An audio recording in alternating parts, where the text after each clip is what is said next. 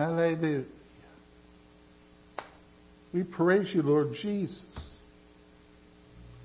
And we thank you tonight for this wonderful opportunity you've given to us to receive the Word of God. Tonight we pray that the Spirit will open our hearts and our minds to receive the incorruptible, indestructible, ever-living seed of the Word of God. And we pray this in the wonderful name of Jesus. Amen and amen. And you may be seated around the church tonight. Hallelujah. I want us to turn, at least for starters, to the book of Acts chapter 17.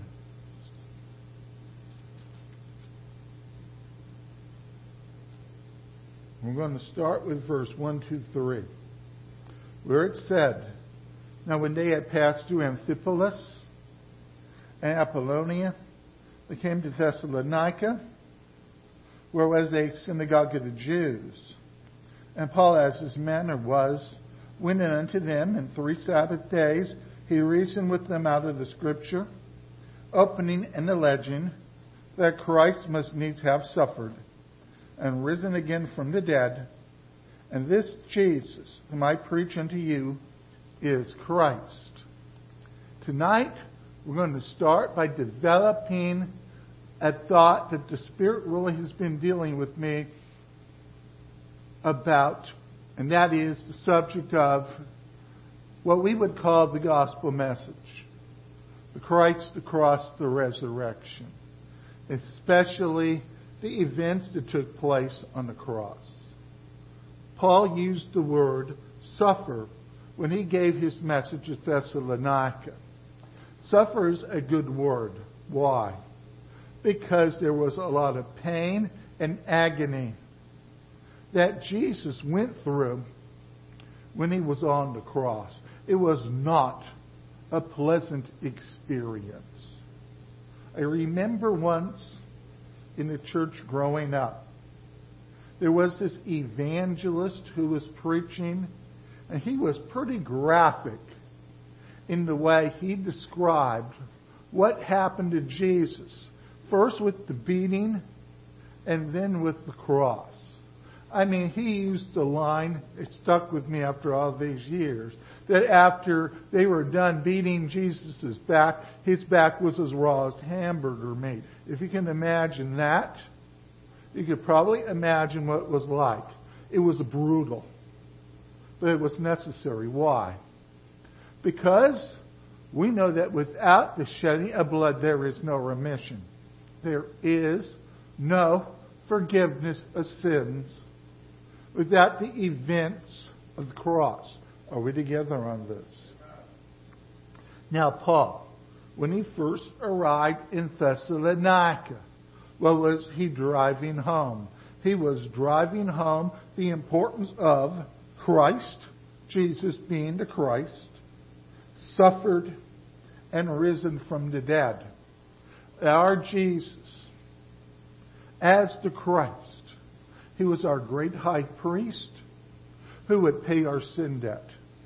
But He did this on the cross with the shedding of blood. Vital and important.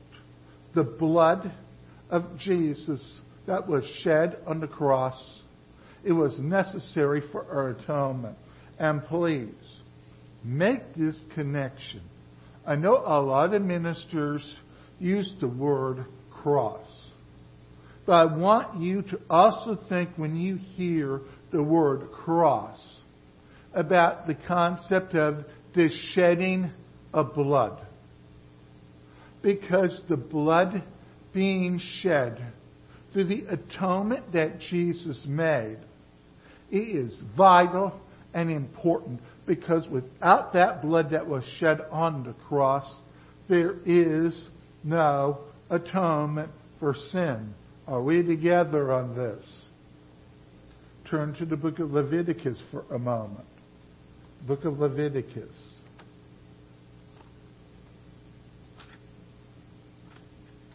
Are we still here?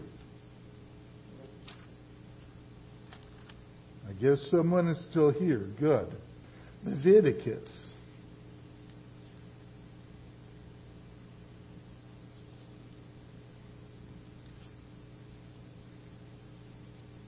Chapter 16. I want to start with verse 3 for the sake of time. Thus shall Aaron come into the holy place.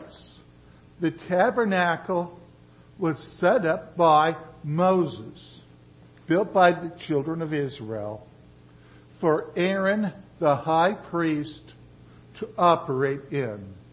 The tabernacle, it was divided really into two parts, three if you count the outer court. The outer court, it will have the altar of sacrifice. In connection with the cross, that altar of sacrifice becomes extremely important. Then you have the actual tabernacle building or tent itself, divided in half. In the front part, we see what? We see the table of showbread. We see the candlestick. We see the altar of incense. And then we see a very thick veil. So thick, some estimate it's about that thick. I got my hand right there. In other words, you're not going to take a knife and cut through it very easy. It would be next to impossible the way it was constructed and made. On the inside, behind the veil, is what's called the Holy of Holies. The first part of the Holy of Holies, everyone thinks it's one big piece of furniture. It's actually three separate things in connection with the atonement. First is actually the chest, the bottom part, known as the Ark of the Covenant. Inside was the Old Testament law. The Old Testament law, the covenant inside the Ark of the Covenant. On top is not the lid, it's the mercy seat, with the angels of the cherubim on top covering it. This was actually three separate but vital pieces that were all together one thing. The ark, the law inside the ark or the covenant, the mercy seat that was on top. The tabernacle was built to house really the ark of the covenant, the place where the covenant was stored. The tabernacle was also made for Aaron and his direct descendants to operate in. When the ark and all the tabernacle was built, originally it was Aaron and his 4 sons. By the time we get to Leviticus 16, his oldest 2 sons have died, offering strange fire. They're gone. So we're down to 2 sons of Aaron by the time we get to chapter 16. At this time, they were the only 3 people that could enter into the tabernacle. The part of the tabernacle where the table of showbread was, where the candlestick was, where the altar of incense was. This is the only place where the 2 sons of Aaron could operate. The third section, the Holy of Holies, only Aaron, the high priest, could operate in there. Only one time a year, as we'll see as we go through chapter 16. Are we still here? Now, as time went on, when Aaron passed away, his eldest son, Eleazar, was elevated to high priest. At that point, for the first time in his life, he could actually go into the Holy of Holies and operate there one time of year. But when he died, his son became high priest and he got to operate in there.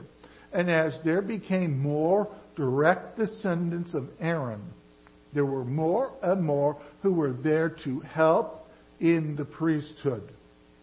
So what does this have to do with the cross? Let's keep going. Chapter 16. This shall Aaron come into the holy place with a young bullock for a sin offering and a ram for a burnt offering. He shall put on the holy linen coat, and he shall have the linen breeches upon his flesh. In other words, he is wearing the clothes of the high priest, specifically designed for what is happening here. And what is happening here? This is the Day of Atonement. On the Jewish calendar, this would be Yom Kippur, the Day of Atonement. The day the high priest would go into the Holy of Holies with blood to make the atonement or the sin offering. Here's how it works without reading through the whole chapter. Aaron, the high priest, he was first called to take a bull and offer the bull on the altar outside the tabernacle, but in the outer court. And he was to kill it and to take his blood. Then Aaron was to take that blood, walk into the tabernacle, through the first section of the tabernacle, to go behind the veil. This is the only time during the course of the calendar year, or shall I say, the only day in the calendar year that Aaron could go back there. He is restricted from going back there except on this one day. So Aaron enters into the Holy of Holies.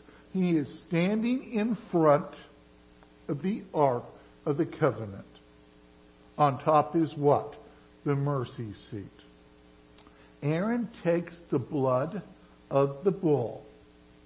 He dips his finger in it. Then he sprinkles the ark, the mercy seat, 7 times right to left. What did that do? It atoned for the sins of Aaron and the priesthood for 1 calendar year. So let's walk through this. Aaron walks in. He puts on all the holy clothes. He offers the first sacrifice, the bull. He kills the bull on the altar of sacrifice outside of the tabernacle.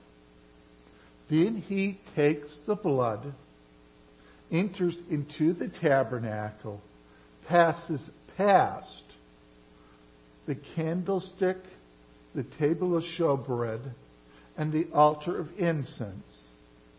Then he goes into the Holy of Holies, past the veil, and he sprinkles the blood on the top of the mercy seat of the Ark of the Covenant, atoning his sins in this first one. Aaron was atoning the sins for himself and his 2 surviving sons. As time would go on and his grandsons would enter into the priesthood, that first sacrifice would cover them as well. And when it became later high priests, further generations down the road, when they made this sacrifice, it was for who? The entire priesthood. So, first sacrifice for the priest and his family. Are we together on this? Okay. Now, there was a second offering made. This time, it was a goat. Aaron, the high priest, he would go to the altar of sacrifice. This time, he would take a goat and he would offer the goat as a sacrifice. He would take the blood of the goat put it in a little bowl or a basin. Then he would go inside of the tabernacle. Once again, past the table of showbread, past the candlestick, past the altar of incense, behind the veil, and now he is standing in front of the mercy seat on top of the Ark of the Covenant that holds the law. Once again, from right to left, Aaron, as the high priest, he sprinkles the blood on the mercy seat. Now, what did this do? The blood on the blood of the goat. It atoned the people's sins in Israel for one calendar year. So the sins of that calendar year that had just passed, they're gone. 1 year. But here's the problem with the Old Covenant. Next year, Aaron had to do the same thing all over again. First, he had to offer the sacrifice for himself, and then he had to offer the sacrifice for the people. The bull for himself and his family, the goat for the people. This continued through the rest of Aaron's lifetime. That is, until he died and his son Eleazar took over.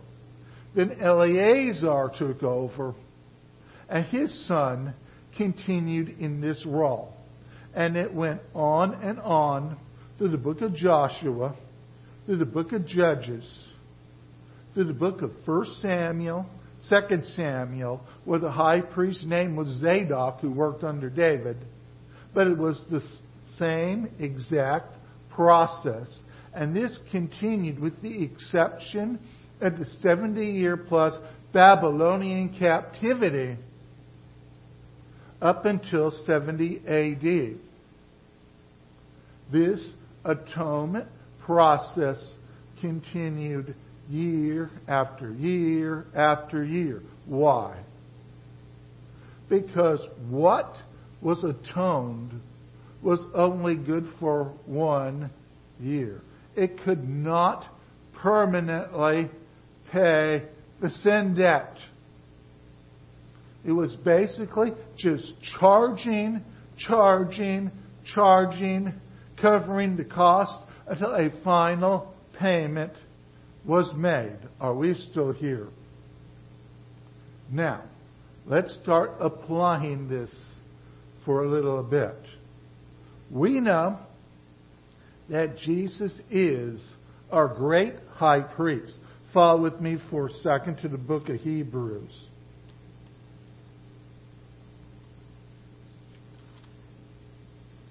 Are we still here? Hebrews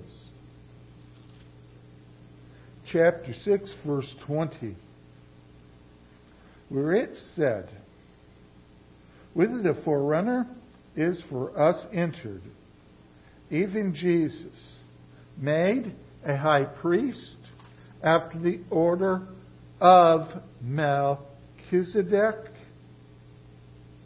Hold. Melchizedek, who is he? In the book of Genesis, it mentions this man.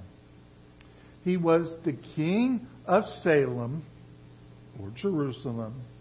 He was the priest of the Most High God.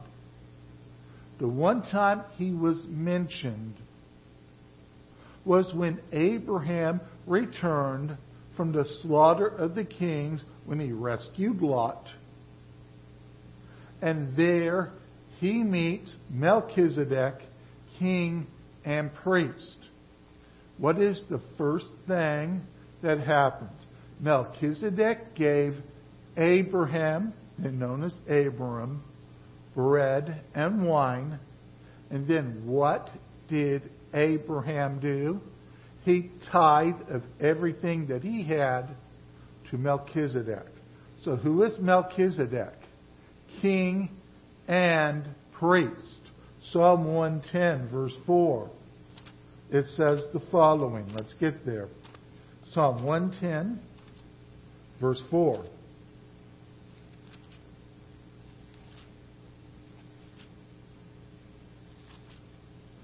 Said the following, and I'm almost there. Where it said, the Lord hath sworn and will not repent. You are a priest forever after the order of Melchizedek. Here we have God the Father establishing Jesus as a priest forever after the order of Melchizedek. That's what we see in Hebrews. That Jesus is made a high priest after the order of Melchizedek. Chapter 5, verse 5. So also Christ glorified not himself, this is Hebrews, to be made a high priest. But he that said unto him, You are my son, today have I begotten thee. As he said also in another place, You are a priest forever after the order of Melchizedek. So who is the one that God the Father said, You are my son, today I have begotten thee? Jesus the Christ. God the Father says this about Jesus the Christ. What else does he say? You're a priest forever after the order of Melchizedek, which means Jesus is king and priest. For those throughout the world, Jesus is the King of kings and the Lord of lords. For us as believers in Jesus, right now, Jesus is our high priest. This is why Jesus can sit at the right hand of the Father and make intercession for us.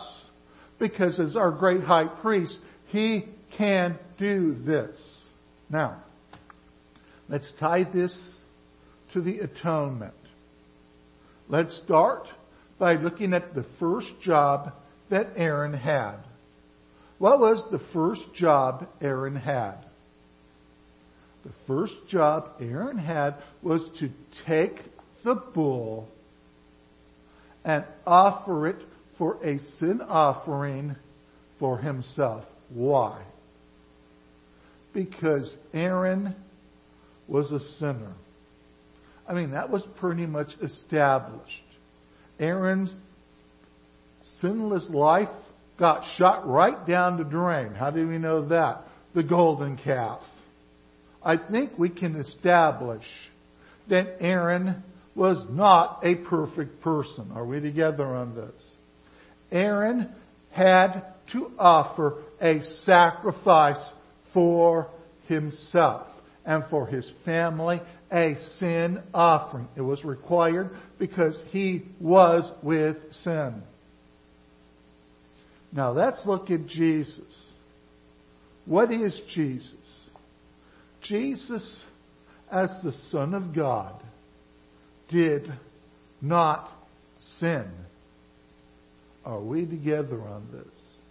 Let me turn a few pages back since we're in Hebrews. So I don't have to turn the page. Chapter 4, verse 15.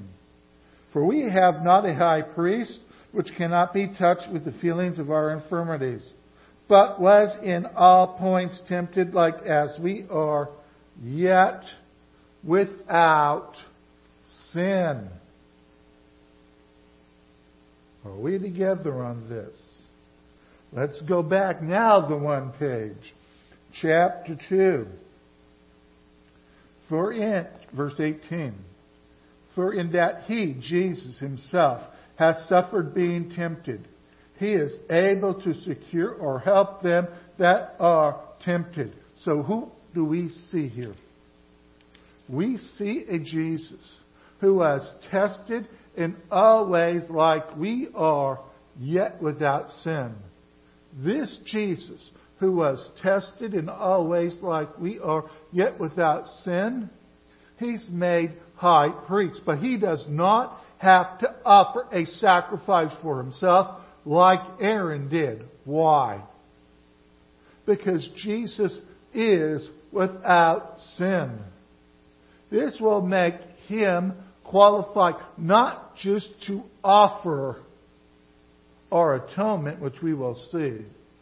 It will make Him qualified to offer the atonement that will pay the sin debt for all mankind, those who believe. Are we still here? Now, let's tie what John the Baptist said about Jesus. I think we all know this. What did John the Baptist say when Jesus first appeared? Behold, the Lamb of God, which takes away the sin of the world. What do we see here? John the Baptist saying that Jesus is going to be the sacrifice for sin. The sacrifice without spot or blemish. Meaning what? We just saw it. Tried in all ways like we are, yet without sin. This is why, not just the temptation in the wilderness, but the entire ministry and life of Jesus is so important. Because He faced every single situation that we face, even death. And He faced all of this, yet without sin. Now we know that Jesus did not offer a sacrifice for Himself because He was without sin. But as our great high priest, He still needed to offer the sacrifice that's needed for our atonement. What Aaron offered was a temporary annual atonement that could not permanently pay the sin debt.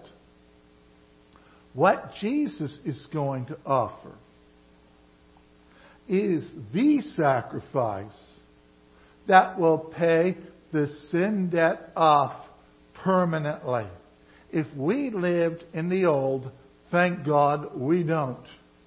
But if we lived in the old, every year we would have to watch this happen over and over again. In the new, one time, Jesus did this once to atone for our sins. Now, where did we start tonight? We started at the cross. The place of sacrifice. What is the cross in the New Testament atonement? It is the place where God is going to what? Give His sacrifice. And what is the sacrifice? The Lamb of God that takes away the sin of the world. God's plan for our atonement is the shed blood of Jesus. Jesus goes to the cross. According to the old, the goat died.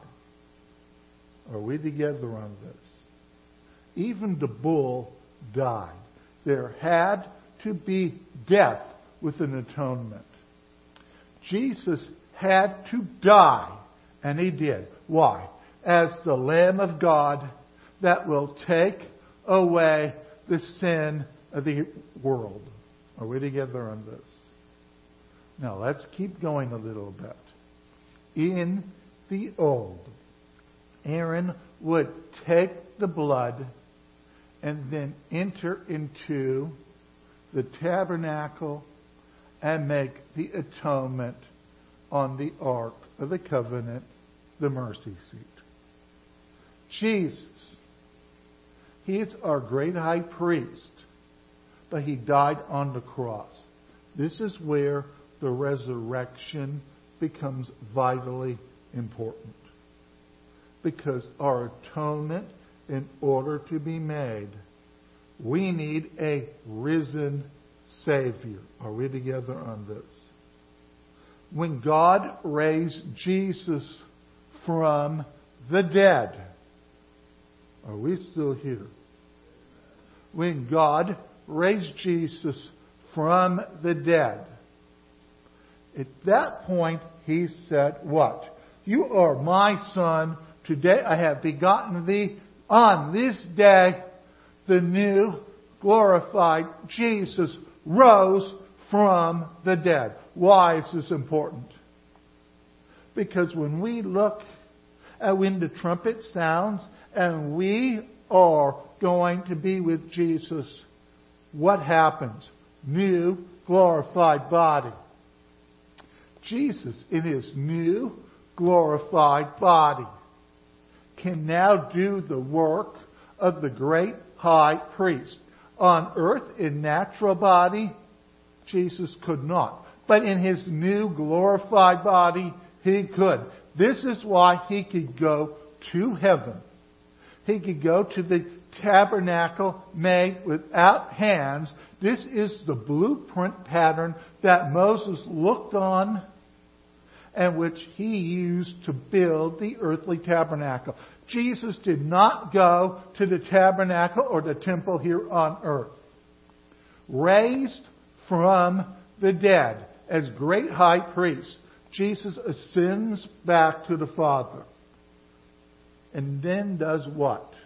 He makes the atonement that's necessary. So what do we have? If you follow the flow, Jesus goes to the cross, dies, sheds His blood. Blood needed for our atonement. Jesus, as our great high priest, in that period of time before He sees His disciples. Remember what Jesus said to Mary Magdalene in the garden. Do not touch me yet. Jesus is ascending in that moment to do what? Make this final atonement. Then He appears to His disciples. So what do we see here? We see the atonement at work. Jesus, as our great high priest, goes, makes the atonement. We are forgiven from that point on. Now let's go back to the cross for a second. The cross is the place of the shedding of blood. There is no forgiveness of sin without what Jesus did on the cross. What separates Christianity from the rest of the world's religion? So much. But the first one of great importance is the atoning work of Jesus. He had to shed His blood in order for us to be forgiven. Are we together on this? He had to shed His blood. You do not see anything like this in any other religion. We could not do this ourselves. Aaron and his direct descendants, they could only do the 1 year thing, not permanently paying off anything. Only Jesus, the sinless Lamb of God, who takes away the sin of the world, only Jesus could do this. The cross is that vitally important for each and every one of us. Because without what Jesus did, none of this is possible. The reason why our sins are gone, it began when Jesus shed His blood on the cross. The reason why we can now live under the New Testament, the New Covenant, is because Jesus fulfilled the old, and He fulfilled it on the cross. The reason why we can be a new creation in Christ, a new man in Christ, is because Jesus died on the cross. There is no church without what Jesus did on the cross. All of these required the shedding of blood. Every part of it. Even when we go to the table of the Lord, the communion, what do we celebrate? The broken body. Where was the body broken? At the cross. The blood. Where was it shed? At the cross. When we partake of the Lord's Supper, we are remembering the suffering of Jesus. What He went through on the cross. When we celebrate baptism, when one is baptized, what does the going down represent? The cross, the death of Jesus, going down to death into the water, the burial.